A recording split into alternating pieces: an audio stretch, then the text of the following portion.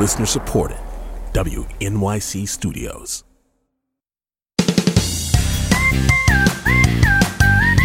Hello and welcome to Dear Hank and John. Or as I prefer to think of it, Dear John and Hank. It's a podcast, a comedy podcast, where me and my brother John talk about death, and we answer people's questions and give them dubious advice, and bring you all the week's news from both Mars and AFC Wimbledon. How you doing, John? Oh, I'm doing all right. I'm surrounded by darkness. Well, I'm surrounded by light. I'm not really. I'm actually doing. I'm doing fine. I don't know why I said I was surrounded by darkness. In an astonishing development, what I've now referred to as the long, improbable summer of Taylor Swift in Indianapolis continues. It's perhaps... It's actually really lovely here in Missoula, too. I don't know if she played there this week, but it's 74 degrees outside right now, and it rained briefly, and I was like, okay, it's ended. It's finally ended. The autumn has arrived. But though the leaves are changing, and it could not be more beautiful to watch the yellow and red and appear throughout the trees of Indianapolis, the weather itself remains just blissfully sunny. Well, I'm glad we get to talk about the weather here on the podcast, John. I had my customary post-convention wave of depression crash on me yesterday. That's just something that happens. And so, you're ready for it. You know it's going to happen. Because I for those of you who don't know, I run a company that runs conventions.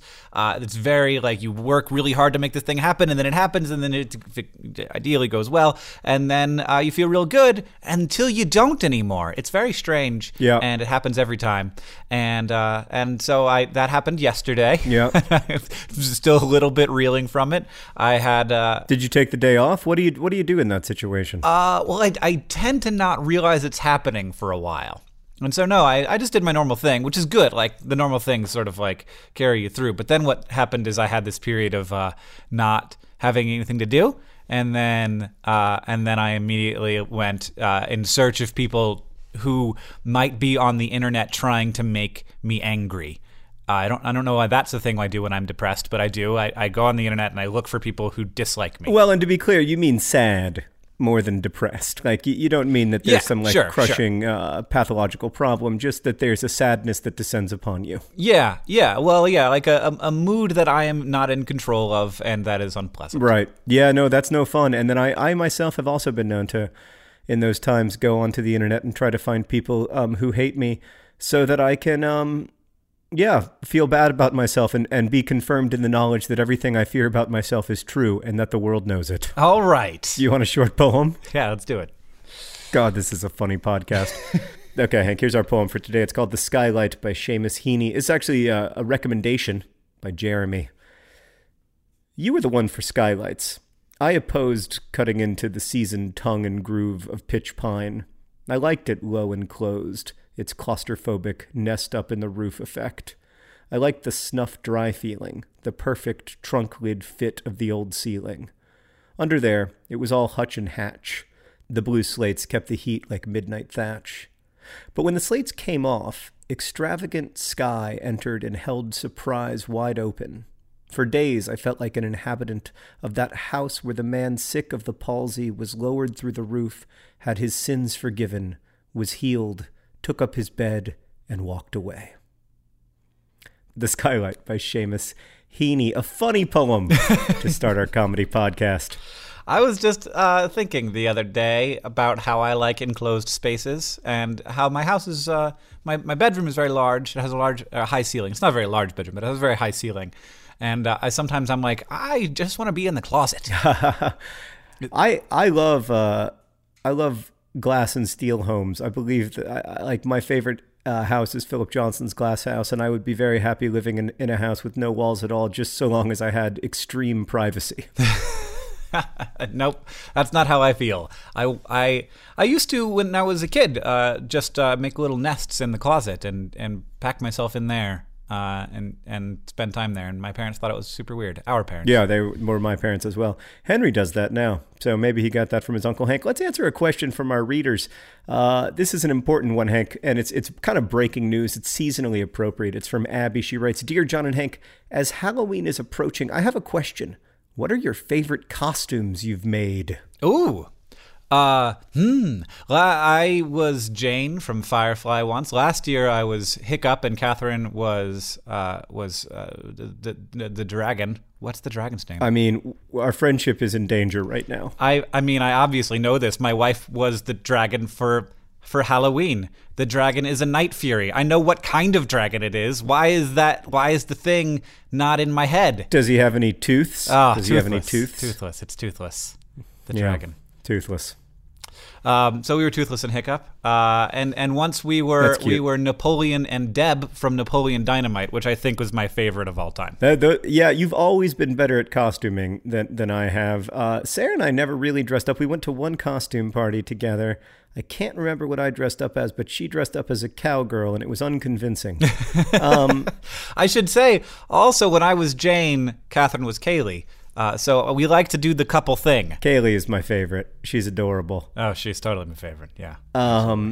So the only costume I can remember properly loving is when I was a little kid, my mom made me a robot costume that I wore like 3 or 4 Halloweens in a row because it was robot costume was awesome. It was magnificent. Yeah, it was just I amazing. remember that. I felt like a robot. I was so jealous of it. Yeah, I mean, when I was inside of it, I felt like, this is it, man. I did it. I've become an artificial intelligence. It was great. Plus, I got candy. What an underrated holiday. I, as an adult, I find it very strange. Here's the thing I like about Halloween. I like that we send our children to strangers' houses. Yes. I think that's a good thing that we should do more often. No, not too much more often. As an adult, I don't want too many strangers coming to my house. If that's right. I like that we send children to strangers' houses. I don't really like that they send them to my house.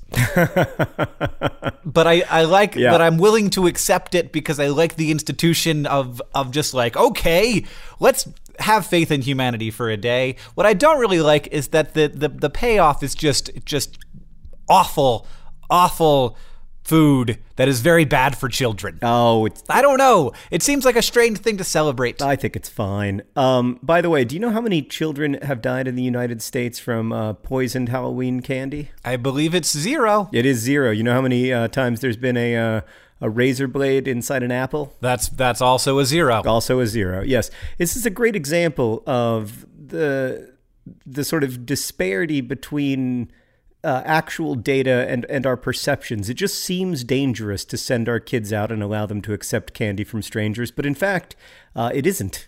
We are bad at understanding danger as humans. Oh, terrible at it. I mean, I can't tell you how many times I've risked my life by applying hand sanitizer while driving a car. Yeah, that is definitely a great example of misunderstanding risk. Speaking of all this, Hank, I think that this would be a great time for a question from Caitlin. Caitlin says, Dear Hank and John, through listening to your podcast, I get the impression that John, as a writer, believes humans are inherently evil, while Hank, as a scientist, believes humans are inherently good. Do you agree with this viewpoint? No, John doesn't believe humans are inherently evil, do you? No, I just believe humans are inherently hungry. Well, I mean, for at least part of the day. No, I don't mean like physically hungry. I mean hungry. I mean ambitious. I mean that when necessary, homo homini lupus because you're hungry and ambitious and you the heart wants what it wants kind of thing. I don't think people are bad. I think that they're hungry. Right. Well, I think that there is also a lot of, like, in addition to the hunger, there are other motivations that are good. And of course, what is good and bad. But the distinction between the author and the scientist is interesting here. If you take an objective point of view, people look like good people, and if you take a more like imagining possibilities, maybe, then humans look more dastardly? I don't know. I mean, I think that's an interesting point of view. I don't think that, I have to say, I don't think humans are good or bad. I think that they're good and bad. Henry is obsessed. I have a 5.5-year-old son, for new listeners to the podcast. My 5.5-year-old son is obsessed with good and evil. And, most of the stories that really resonate with him, whether it's, Star Wars or Ninjago or Penguins of Madagascar, like most of those stories have good guys and bad guys. And the good guys are pretty darn good and the bad guys are pretty darn bad. And then there are the characters that Henry calls complicated. And I remember one time he said, "Daddy, Hulk Smash is complicated." And I was like, "Is he?" And he said, "Yeah, Hulk Smash is complicated. Because he's good and bad." And I think this is not just just Hulk Smash. I think, in fact, almost everyone is good and bad. And I also think that, like, in trying to do good, you can do, horrible evil. And in trying to do bad, you can also do good. Like, it's just so hard to sort it out. I think that what I mean when I say humans are inherently good is that people are bound by the contracts of culture, and that is one of the things that we consider to be the good, is that, like, culture has rules and we tend to obey them. The other thing that I mean when I say that humans are good is that, in general, a lot of the motivations of people are to make life better for the people they love. Yeah, I agree with that. I believe in empathy, and I believe that humans are capable of extraordinary altruism. I wouldn't go so far as to say that people are good, like you keep saying. In fact, every time you say it, I'm wincing a little bit because it just seems far too optimistic. I don't know. I've met a lot of people, and they seem pretty nice. I agree. Almost all of the people that I have ever met are good, and I will say this, I guess. All the people I've ever met are both good and broken. But most of all, hungry. I can't emphasize enough how much I believe in human hunger. I guess. Okay, let's move on. We can agree to disagree. People are good and hungry and broken. Okay, it's our first proper disagreement. Hank thinks that humans are good. I think that humans are good and bad. That's as close as we've ever come to a real disagreement. Okay, Hank, we've got another question. This one is very important, and it comes from Adam, who writes, "Dear John and Hank, I am a junior in high school, and I referee kids' soccer games. First off, Adam, I just want to pause to thank you for doing the Lord's work. This means I have a lot of experience with angry parents yelling at me. Why do you think adults are compelled to yell at teenagers during sports games, and what should I do about it?" Oh, Adam, this is such a good question. It is. And I am so sorry that in refereeing children's soccer games, you, a high school junior, are being treated by parents as if you are an actual figure of authority. I think so. I don't know if this is going to work, but my suggestion to you, I don't really know how children's soccer games work, but I assume that it's just a bunch of people standing along, like this is a bunch of people standing around, right? Yeah. With like a line on the ground and some goals. Yeah. So go up to the people before the game and say, "Hi, my name is Adam. I'm a junior over at the school, over at Middledale High School. And I just wanted to say, I'm out here to like make sure everybody has a good time and try and make sure everybody doesn't get hurt. And it was nice to meet you." And then maybe they will have some empathy and realize that they are yelling at a child. Yeah, I actually agree with that strategy. And maybe also say, just actually say, "I am a person."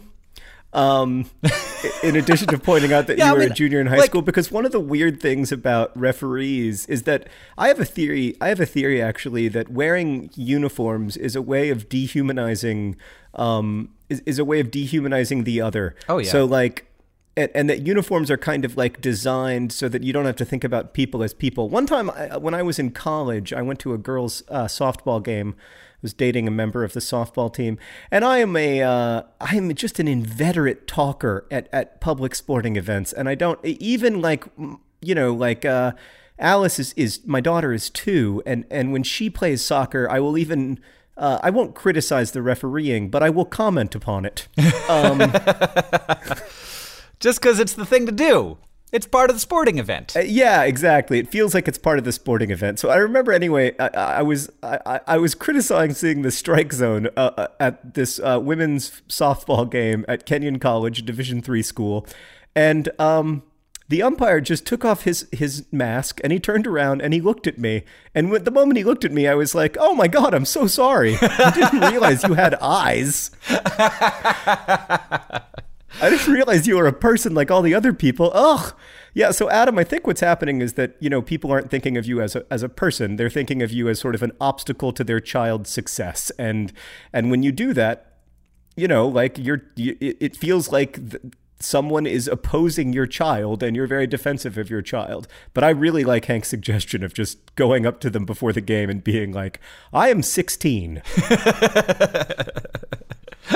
I am doing this out of the goodness of my heart." Yeah, I'm going to make $50 over the next 3 hours, so maybe don't be a jerk to me. Yeah, I think also even if people continue recognized, first of all, that it's probably not most of the people, and second, the people who are doing it, it might just be that this is the way they experience sports. You yell at the referee. That's a thing you do. And at a large sporting event, they have been trained how to behave at sporting events that you certainly do that. Of course you do that. I am very kind of anti this. I feel very strange. We have a hockey team in Missoula that is it's like the lowest professional level you can be, and a lot of the players on the team are 16, 15 even years old. So they've dropped out of high school to start their professional hockey careers. It's very weird. And when the crowd starts jeering these children of the other team, I'm just like, no, stop. Or when they get in a fight, and it feels very strange to be in a group of people who are cheering for children to fight each other. It seems very, very wrong, very weird, and I like very much that I get to watch live hockey, even if it is a very low level of hockey. But I am often disturbed by the audience. I'm pretty concerned, I have to say, by the fact that you live in Panem and you guys are doing the Hunger Games there in Missoula. I mean, basically, yes. That's weird. Yeah. Uh-huh. Yeah, with really bad pizza. Oh, God. Adam, you are a person. This is not about you. It's not even about the quality of the refereeing is the other thing. A really well-refereed game will still get a lot of jeers. I don't know. I think it's something that's inherent to an inherent problem within the sport is that it's the black and white striped uniform, I think. I agree. Uniforms are definitely dehumanizing, and that is part of their goal. We have a question from Jillian, who asks, "Dear Hank and John, Gotham uses the bat signal, a modified searchlight, to let Batman know that they need help during times of crisis. Knowing what little I do about the functionality of searchlights, admittedly a very small amount, wouldn't the light need to be projected against something reflective or solid in order for it to be visible and not escape unnoticed into the great beyond of space? Ultimately, does this mean that Batman only works on cloudy nights?" Well, first off, Jillian, every night is cloudy in the city of Gotham. I think that is the clear answer. And from a scientific standpoint, I think that what is factual is if Gotham happens to be in a very humid area, no matter whether it's cloudy or not, you could see that a searchlight was being shined into the sky. If you lived in Phoenix, Arizona, you might not be able to see it reflecting off of any of the particles in the air. But if it was in Orlando, Florida, you definitely could. Is Gotham Chicago? Well, Gotham is a fictional city. Sometimes it's Chicago, sometimes it's New York, occasionally it's Pittsburgh. At least judging from the movies. So here's my question, Hank. When we were kids, there were a lot of searchlights in Orlando. Remember, new club would open or whatever, and you could always see the searchlights. Uh-huh. I remember being able to see the beams of light, moving around because they were moving searchlights. I don't remember being able to see the thing, the equivalent of the bat signal. I could see the beam of light. I couldn't see the equivalent of the bat signal. I'm wondering. Yes, from absolutely not. You cannot project. There is not a way to project an image onto a cloud for a number of reasons. Now, clouds can be fairly flat on the bottom. That certainly isn't always the case, but they are far enough away that it would be very difficult to focus light in that way. You might be able to do it with lasers, but you could not do it with a normal a searchlight style of thing. You certainly couldn't like just strap a logo on top of a searchlight and have that be projected into the sky. The good news, though, is during the 80s, Batman got a beeper. So you could just, what you do is you just call him. He's at 555-1212. Wait, so the whole bat signal thing it's just a lie? It's just a visual, it's just made up? Yeah, I mean, it's a comic. It's a great trope for a comic. Absolutely. Like, I love it. I don't dislike it or anything, but yeah, no, that's not going to work. That's fine. Sorry. That's a bummer. Yeah, I mean, humans are inherently evil, John. I didn't say they were inherently evil. I said they were inherently complicated and hungry. Oh, man. Anyway, right. Today's podcast is brought to you by Batman. Batman, totally unreachable, apparently. He has a beeper! Okay, today's episode of Dear Hank and John is brought to you by angry parents yelling at referees. It's a whole group of people who really just haven't worked out reality quite rightly. Today's episode of Dear Hank and John is brought to you by Human Evil. Human Evil. Hank doesn't think it exists, and yet it keeps happening. And of course, this episode of Dear Hank and John is brought to you by Thrive Market. Thrive Market is there to help you maintain the kinds of habits that you want to have. For me, I need to have the right kind of food in the house or I will eat whatever. Oreo recently sent me some free fancy Oreos. They were weird. I ate all of them. I ate all of them in a week, and it was a problem. I can't do that. I need to have healthy, good stuff in the house, and Thrive Market can help you have healthy habits. It's a great go-to for all your grocery and household essentials, and the convenience of getting everything online and then just quickly shipped to the doorstep, it's a huge time saver. Thrive Market carries brands with great ingredients and sourcing methods. They got Amy's, Banza, Burt's Bees, Chobani, Honest Kids, Kind, Mike's Hot Honey, Oatly, Olipop, Poppy, Salt. I've never heard of Salt, but it's got 2 A's in it, so it has to be good. And as a Thrive Market member, you can save money on every single grocery order. On average, you can save over 30% every time. And they also have a deals page that changes every day. When you join Thrive Market, you are also helping a family in need with their 1-for-1 membership matching program. You join, they give. Join in on the savings with Thrive Market today and get 30% off your first order, plus a $60 free gift. I enjoyed my $60 free gift. I was surprised by it, and it was the kind of thing I wouldn't have bought. And then now I'm on the ghee train. They gave me free ghee. And I was like, I don't know what ghee is. But then I was like, oh, this is great. It's like butter, but it's different and more spreadable. Go to thrivemarket.com/DearHank for 30% off your first order, plus that free $60 gift. That's Thrive, THRIVE market.com/DearHank, thrivemarket.com/DearHank. Of course, I think it exists. And of course, this podcast is brought to you. I don't know that I do even. Looking for a new pulpy podcast? Dear Hank and John is supported by Dirt Cheap, a new podcast from Neon Hum Media that digs deep into the dollar bins of used bookstores and your grandmother's storage unit in search of sass and questionable grammar. Hosts Amanda Meadows and Jeffrey Golden bring these bizarre stories to life each week, chapter by chapter, with a heavy dose of humor and a dash of schadenfreude. Each season will explore a discarded pulp novel culled from the dustbin of literary history, reenacting its pages through narration and sound design. In Season 1, they read the book Murder in the Glass Room, an LA noir novel that almost became a blockbuster film. Subscribe to follow and solve the murder mystery of Season 1 by searching for Dirt Cheap in Apple Podcasts or wherever you listen.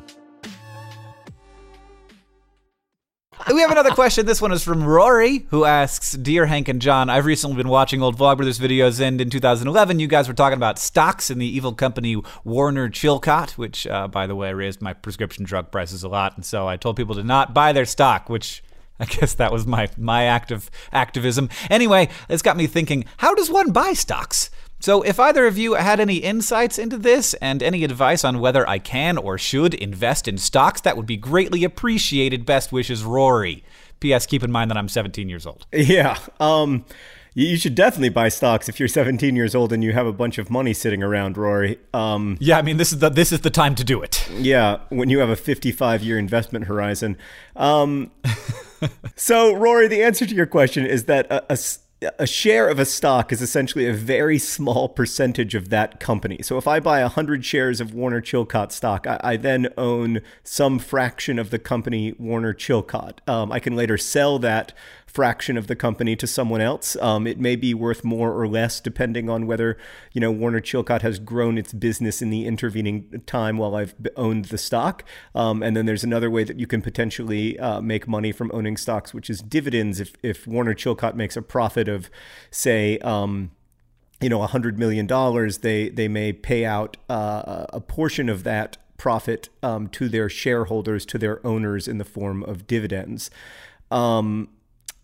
That's as for how you buy a stock. Mostly these days people set up accounts with brokerage firms.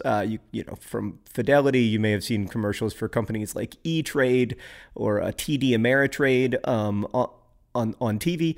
Those companies are basically places where you can go to buy tiny amounts of companies and Yep. also sell them. Yeah, and the reason why stocks are tend to be a good deal is because the economy has grown in the past, and we believe that it will continue to grow. And indeed, if it doesn't, then there are larger problems that we would need to face. So the stock market tends to grow over the last 100 years at around 6% per year, which is a very good return on your investment. And if you put, $100 in now, that $100 would be a lot of money by the time you retire. And that is kind of the way to make sure that you have, can take care of yourself into old age. Yeah, actually, you know what I'm going to do? I'm just going to find out what Rory.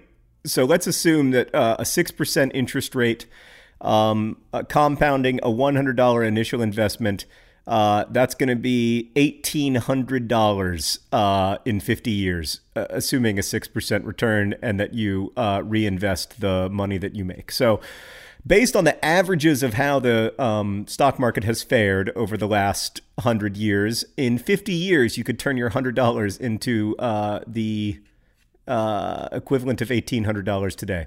Now, is it going to feel that good in 50 years to have $1,800? Or is it going to feel better now to have a brand new pair of sneakers? That's up for you to decide. I'm not here to make your decisions. But do not buy just one stock. No. That is a very bad idea. No. The great thing about financial tools now is that they're so cheap that you can buy lots and lots of stocks at the same time, even with a relatively small investment like $100. It's important stuff. I mean, it's kind of exciting. It is incredibly important, and it is horrifying to me that we had to learn it as adults and everyone else has to learn it as adults, and that it's not part of, education. Yes. Well, we should do a crash course personal finance, John. We've talked about it. I would love to. And maybe someday we'll be able to. But in the meantime, you can watch The Financial Diet, our new channel that we're producing with lovely people in New York City. It's called The Financial Diet. You can Google it and learn about how to live in the world and make your dreams come true without destroying your life. I wish that all of your answers were in the form of songs, Hank. Let's have a question. That was my jingle for The Financial Diet. Ryan, who asks, Dear John and Hank, I'm 20 years old. I'm from Texas, but go to university in Scotland, and I'm gay. When I try to think about who I am as a person, I usually make lists of adjectives and facts about myself, like the things I just mentioned, but that doesn't really feel like me. At a time in my life when I'm still working to find my niche, I have to evaluate myself in terms of those around me to figure out whether or not I fit in with them. But at the same time, I'm also trying to find myself. How do I balance the need to understand myself in terms of the surface level performances I put on for others and the need to understand myself out of an external context? Or is there even a difference between the two? The subject line of that email, by the way, Hank, am I the sum of my recent emojis? Which is a beautiful, beautiful subject line. Yeah. And that's a big question, one that I've been trying to write about for the last 4 years. So hopefully Hank will have a good answer. Well, I believe strongly for myself that there is no such thing as myself, separate from my experiences and my values, and like there's not a core me that just connects to like what I, you know, like to all of the things that like we describe as identities, or like I am just those things. Like in the way that a calculator, there isn't a calculator if you take all of the calculator's parts away. You know, a calculator is like the circuit board and some buttons in the solar panel. I'm holding a calculator in my hand right now, and some plastic. And like that is the calculator. So like, and then if you take away all of its parts, it isn't anymore. There's nothing there. It's not like a bunch of stuff that's tied to a calculator. Yeah, I don't want to make your life harder, but what if you take away one part of the calculator? Like, what if you took away the button for the number 9? Is it still a calculator? Yeah, it's still a calculator. And at some point, you take away enough things. Yeah, I get it, but that's not the metaphor I'm trying to make. That's not connected to the metaphor I'm making. The metaphor I'm making is simply that like, I am just a bunch of things, a bunch of expectations, the story that I tell myself about me. Like there's no core thing that I have managed to uncover. It is just a bunch of things that have happened and that I tie together with narrative structure in my mind. And I can change that. And I can. And like certainly I have predispositions toward emotions, and maybe those are slightly different than other people's.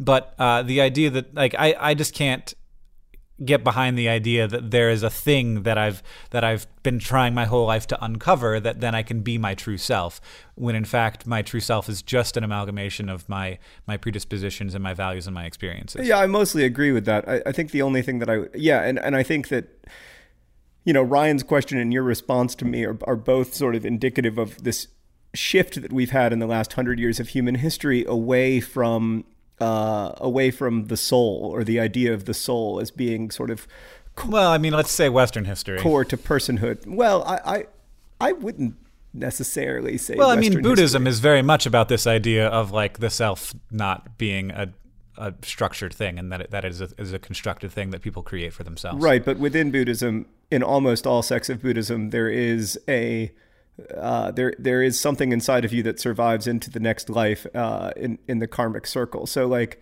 there is still some essence that is capital Y you, and that idea has been, I think, deeply challenged in the last 150 years by industrialization, by globalization, by and to some extent by scientific discovery. But I think I am very interested in like at what point I stop being me. Like if I had a for instance, I have a friend who had a traumatic brain injury before I knew them, right? And if you speak to people who knew my friend before the traumatic brain injury, they always say like, oh, well, he was a different guy then. But he wasn't, but he also was like, right. And so this is, that's like a very difficult, like it's a difficult thing to get your head around when it comes to identity and understanding yourself, and also like understanding other people. Right, but I'm also a different guy than I was when I was 16. Like there are other ways to become different than right. Yeah, have a physical absolutely. change occur.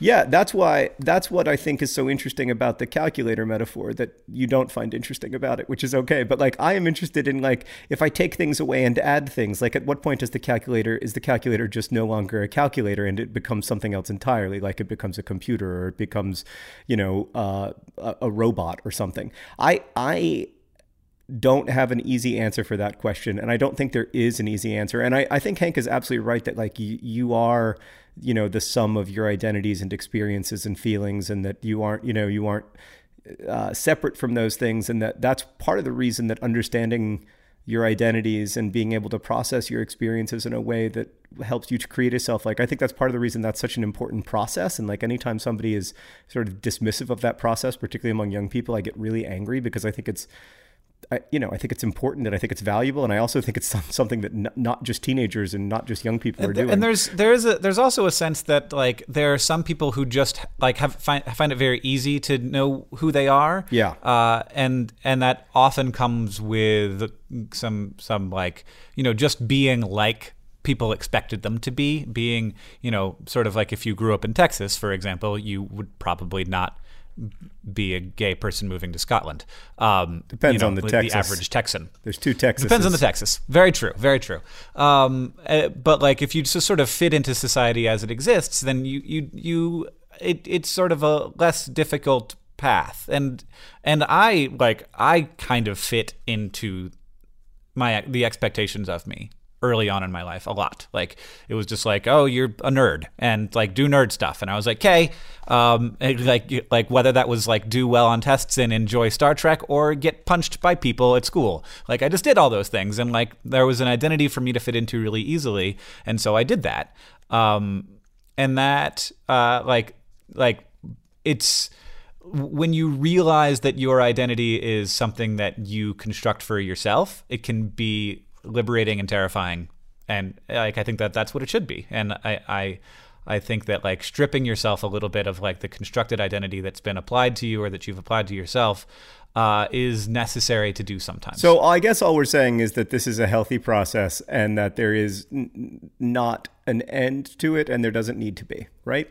Yeah. Okay. Well, that doesn't help me with my book much, but hopefully it's helpful to Ryan. It's a great question. I mean, like I think that Ryan needs a whole series of podcasts on what the self is. You can go and watch some good TED Talks on what the self is. You can just type in like identity into the TED website. The problem with all of these self, all these new ways of looking at the self, whether they're constructed or derived, the problem to me is that all of them seem to imagine a self that I don't know that it exists in a body that's 90% not me. 90% of the cells in my body are bacteria. Like, am I me, or am I actually just like essentially a colony? But by weight, you're the vast majority of you is you. The bacterial cells are very small. By weight, you're almost all you. Well, I find that very unhelpful. I cannot overstate how well 100% of your brain cells are you. So there's that. Yes. I don't know. I hope anyway. I'm very distressed in general, I have to say, about like what how we understand what constitutes personhood and how we sort of give or acknowledge personhood in others.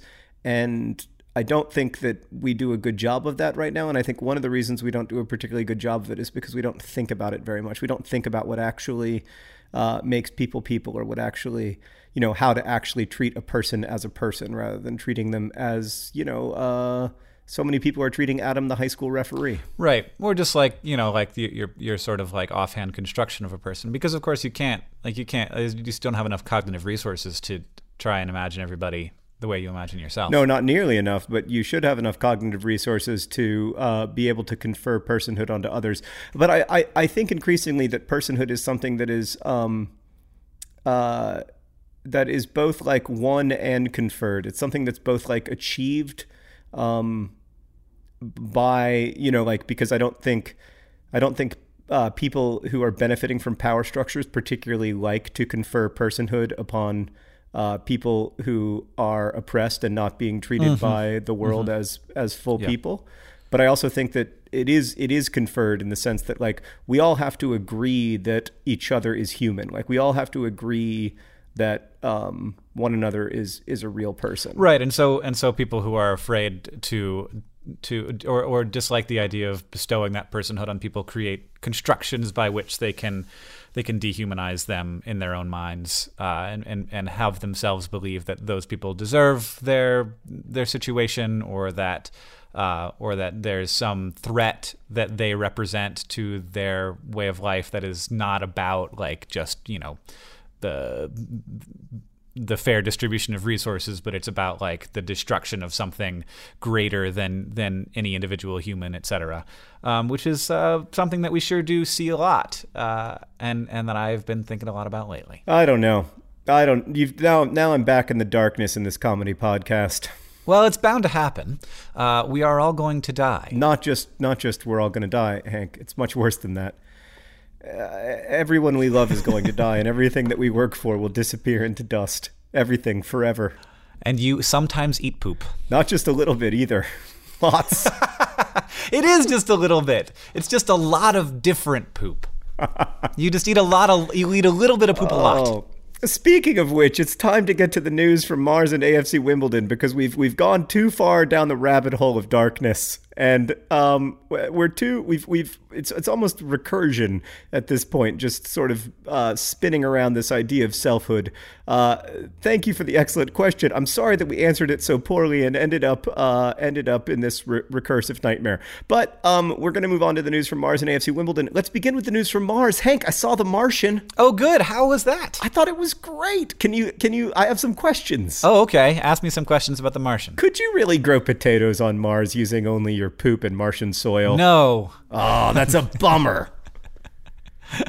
I mean, they're working on ways to do it. I mean, basically what you'd need to rinse the soil real good, because there's some stuff in the soil that would eat potatoes. Not like consume them, but just harsh chemicals that would oxidize the roots, which would make it impossible to grow. So you'd need to wash all that stuff out of the soil. You'd need more water than Mark Watney had, but maybe real life Mark Watney, if that ever happened, would have access to more water, because they'd have some kind of water production system in place that was more significant than the one he had. But yeah, it is absolutely possible to grow potatoes on Mars, but not only with human poop and Martian soil and water. Another question for you. To what extent is that what Mars looks like? That's what Mars looks like. I mean, that was one of my favorite parts of the movie. Some people complained that there was like a lot of just like shots of Mars, and they're like, "Come on, get with the story." And I'm like, "Shh! If the whole movie was just renders of the surface of Mars with like little dust devils rushing across it, I would be perfectly happy." Yeah, that was also my favorite part of the movie, was just the Mars parts, just the parts where you were just looking at Mars and he was a tiny little person. Yeah. I thought it was a very enjoyable movie, though, I have to say. Yeah, I think I liked the book, but I think it was sort of made to be a movie. I think it was a better movie than a book. Sometimes that happens. Yeah. Absolutely. And sometimes people get angry at me when I say that it doesn't happen that often, or when I imply that books are a more enjoyable experience than a movie, because I'm being an elitist dillhole. But I like books a lot, and also I feel like they're the underdog in this fight. So don't you feel like maybe movies are doing okay and don't need to be protected so harshly? This is a little bit of a personal thing that I have experienced in my life that really has no bearing on reality or this podcast. Yeah, seriously. Speaking of which, is there any other news from Mars other than the fact that I saw The Martian, or is that the big news? That's big news. There is also a recent report that was put together, and this has bearing on a question that was asked to us by Samuel, who asks, "Dear Hank and John, why aren't there moon bases? We hear a lot about wanting to go to Mars, but it seems to me that if we're serious about living on other planets, we would go to the moon first to test the technology. It's real close, so why aren't there any moon bases?" Well, a recent report from MIT, I think, I'm not entirely sure if it was. Yes, it was. A recent report from MIT says that if we want to go to Mars, it indeed might be a really good idea to set up some moon bases, and particularly set up a moon base that would produce fuel that we could use to get to Mars. Now, there's this huge problem that we have in getting to Mars, and that huge problem is called Earth. It's very heavy. It is hard to get stuff off of it because it is so heavy. It has a lot of gravity. And so in order to get to Mars, you have to not only launch all of the stuff you want to get to Mars, but you have to launch all of the fuel that it takes to get to Mars, and also all of the fuel necessary to push the fuel to Mars, and the fuel necessary to push the fuel It's a big problem. It's why it's hard to get to space. But if we launched some little robots to the moon that just created fuel using electricity from the sun or from nuclear generators and water and some other stuff on the surface of the moon, then we would be able to get to Mars much more easily by having a sort of pit stop at the moon, because you can launch fuel off of the moon much less expensively because the moon is much lighter than the Earth. So your proposal is to build a nuclear power plant on the moon. Well, I mean, a lot of space stuff is powered by nuclear generators of one kind or another. So that's not a crazy idea. No, it's just nice to know. It's nice to know how the human experiment will end. Well, I mean, it's the moon. What's the worry? Yeah, I know. And when we blow it up, we're going to find out just how big of a deal it was. Well, first of all, you can't blow up the moon with even a very large nuclear weapon. That's not going to happen. And two, this might be solar powered. It might be solar powered, John. Or three, it might be more of a thermoelectric generator, which is just like basically a lump of radioactive stuff that is just hot, that is used for electricity, not a nuclear reactor. Sometimes I feel like you haven't even seen the movie Armageddon. Like, it's just not even part of your scientific understanding of the world. I did recently read a book in which the moon explodes, and it turns out to be a very bad thing for Earth. Oh, yeah. I think I reviewed bad. that book in the New York Times Book Review, actually. Really? You read Seven Eves? Nope. Different book. Amazing. Oh, wow. Different books explode with moons exploding. Wow. It happens all the time in literature, apparently. Well, I mean, that's all fine and good, but let's get to the real news, Hank. AFC Wimbledon. All right. A team owned by its fans. Just the most wonderful institution that humans have ever made. What is good of us is all contained inside of AFC Wimbledon. So we played Morecambe on Saturday, the 17th of October, and we lost. And we didn't just lose; we lost 5-2. So that was not good. And then this Tuesday, as I'm talking to you, which is yesterday, we went to Accrington Stanley and we played them away. And we've never beaten or tied Accrington Stanley in the last 4 years of playing them. And we gave up 3 goals, and we won 4-3. It was amazing. We were 2-0 down in the first half, but we've got this new striker, Lyle Taylor. He's 15. I mean, he's 25 years old. He's 15. He's just a child. He's 15. We do have a couple of legit 15-year-olds, but he's not one of them. Lyle Taylor he's a very promising striker, though. He's had a kind of a journeyman's career, like a lot of League Two players. He played in Scotland for a club called Patrick Thistle. And he's actually Montserratian. You know where Montserrat is, Hank? I couldn't tell you. Well, it is in the Caribbean Sea. It is a Caribbean island. Oh. And he plays for the Montserratian national team. In fact, he's scored a goal for them. It's pretty, Yeah, he is an international goal scorer. Okay. But he scored 2 goals in this game for AFC Wimbledon. We came from 2-0 back and won 4-3 and put ourselves in a situation now where, you don't like to get ahead of yourself, certainly, but there's some promising things going on over at AFC Wimbledon, right dead center in the middle of the table. 10 points from last place, 10 points from first place on 19 points. But, I feel scared but good. Well, so all they have to do is score 10 points in the next game, right? Because that's how it works. Well, no, you get 3 points for a win, 1 point for a tie, and 0 points for a loss. So we would have to win 3 games and tie 1 while the best team in the league doesn't play any. Okay, I see. All right, that makes it hard. That would be ideal. Yeah. But it was an absolute thriller of a game, and there were only 125 AFC Wimbledon fans who were able to make the Tuesday evening trip to Accrington Stanley, but they enjoyed a heck of a game, and I'm starting to feel like this team is coalescing a little bit. So we'll see how things go, but it seems good right now. All right. Well, congratulations on your mediocre season thus far, John. Thank you so much. So what did we learn today, John? Well, we learned that when we start talking about self or when we start talking about getting rocket fuel to go to Mars, we quickly get into a recursive spiral. And we learned that it is important to have a diversified stock portfolio if you are capable to invest through index funds at a brokerage firm such as Fidelity or E-Trade or TD Ameritrade. None of whom sponsor our podcast, just to be clear. Also, we are not certified financial planners. Please, God, do not listen to us. And of course, we learned that Seamus Heaney likes skylights and Hank likes small enclosed spaces. We also learned that John had the best robot costume of all time for 3 years when he was a child, and I never got to wear it. And maybe by the third year, you were just wearing it so I couldn't. Well, it all worked out in the end, Hank, because you were able to use your anger over me having the better costume as a child to become the better costumer as an adult. So I hope there's some comfort in that for you. Yeah, I think I've spent an awful lot of time trying to make up for that. And maybe I don't even like wearing cool costumes. I'm just trying to make up for my scarred childhood of not having a good enough costume for a couple of, I'm sure I had great costumes. I'm sorry, I feel bad about saying that and I'm sure my mom, if she's listening, would be sad to hear that I feel as if my costumes were inferior. They were not. I love you, Mom. This podcast... Oh, she's listening. She's a great friend of the pod. Thank you for listening to this episode of Dear Hank and John. I am Hank, and that guy is John. We are always open to more questions. You can send them to dearhankandjohn@gmail.com. This podcast certainly would be...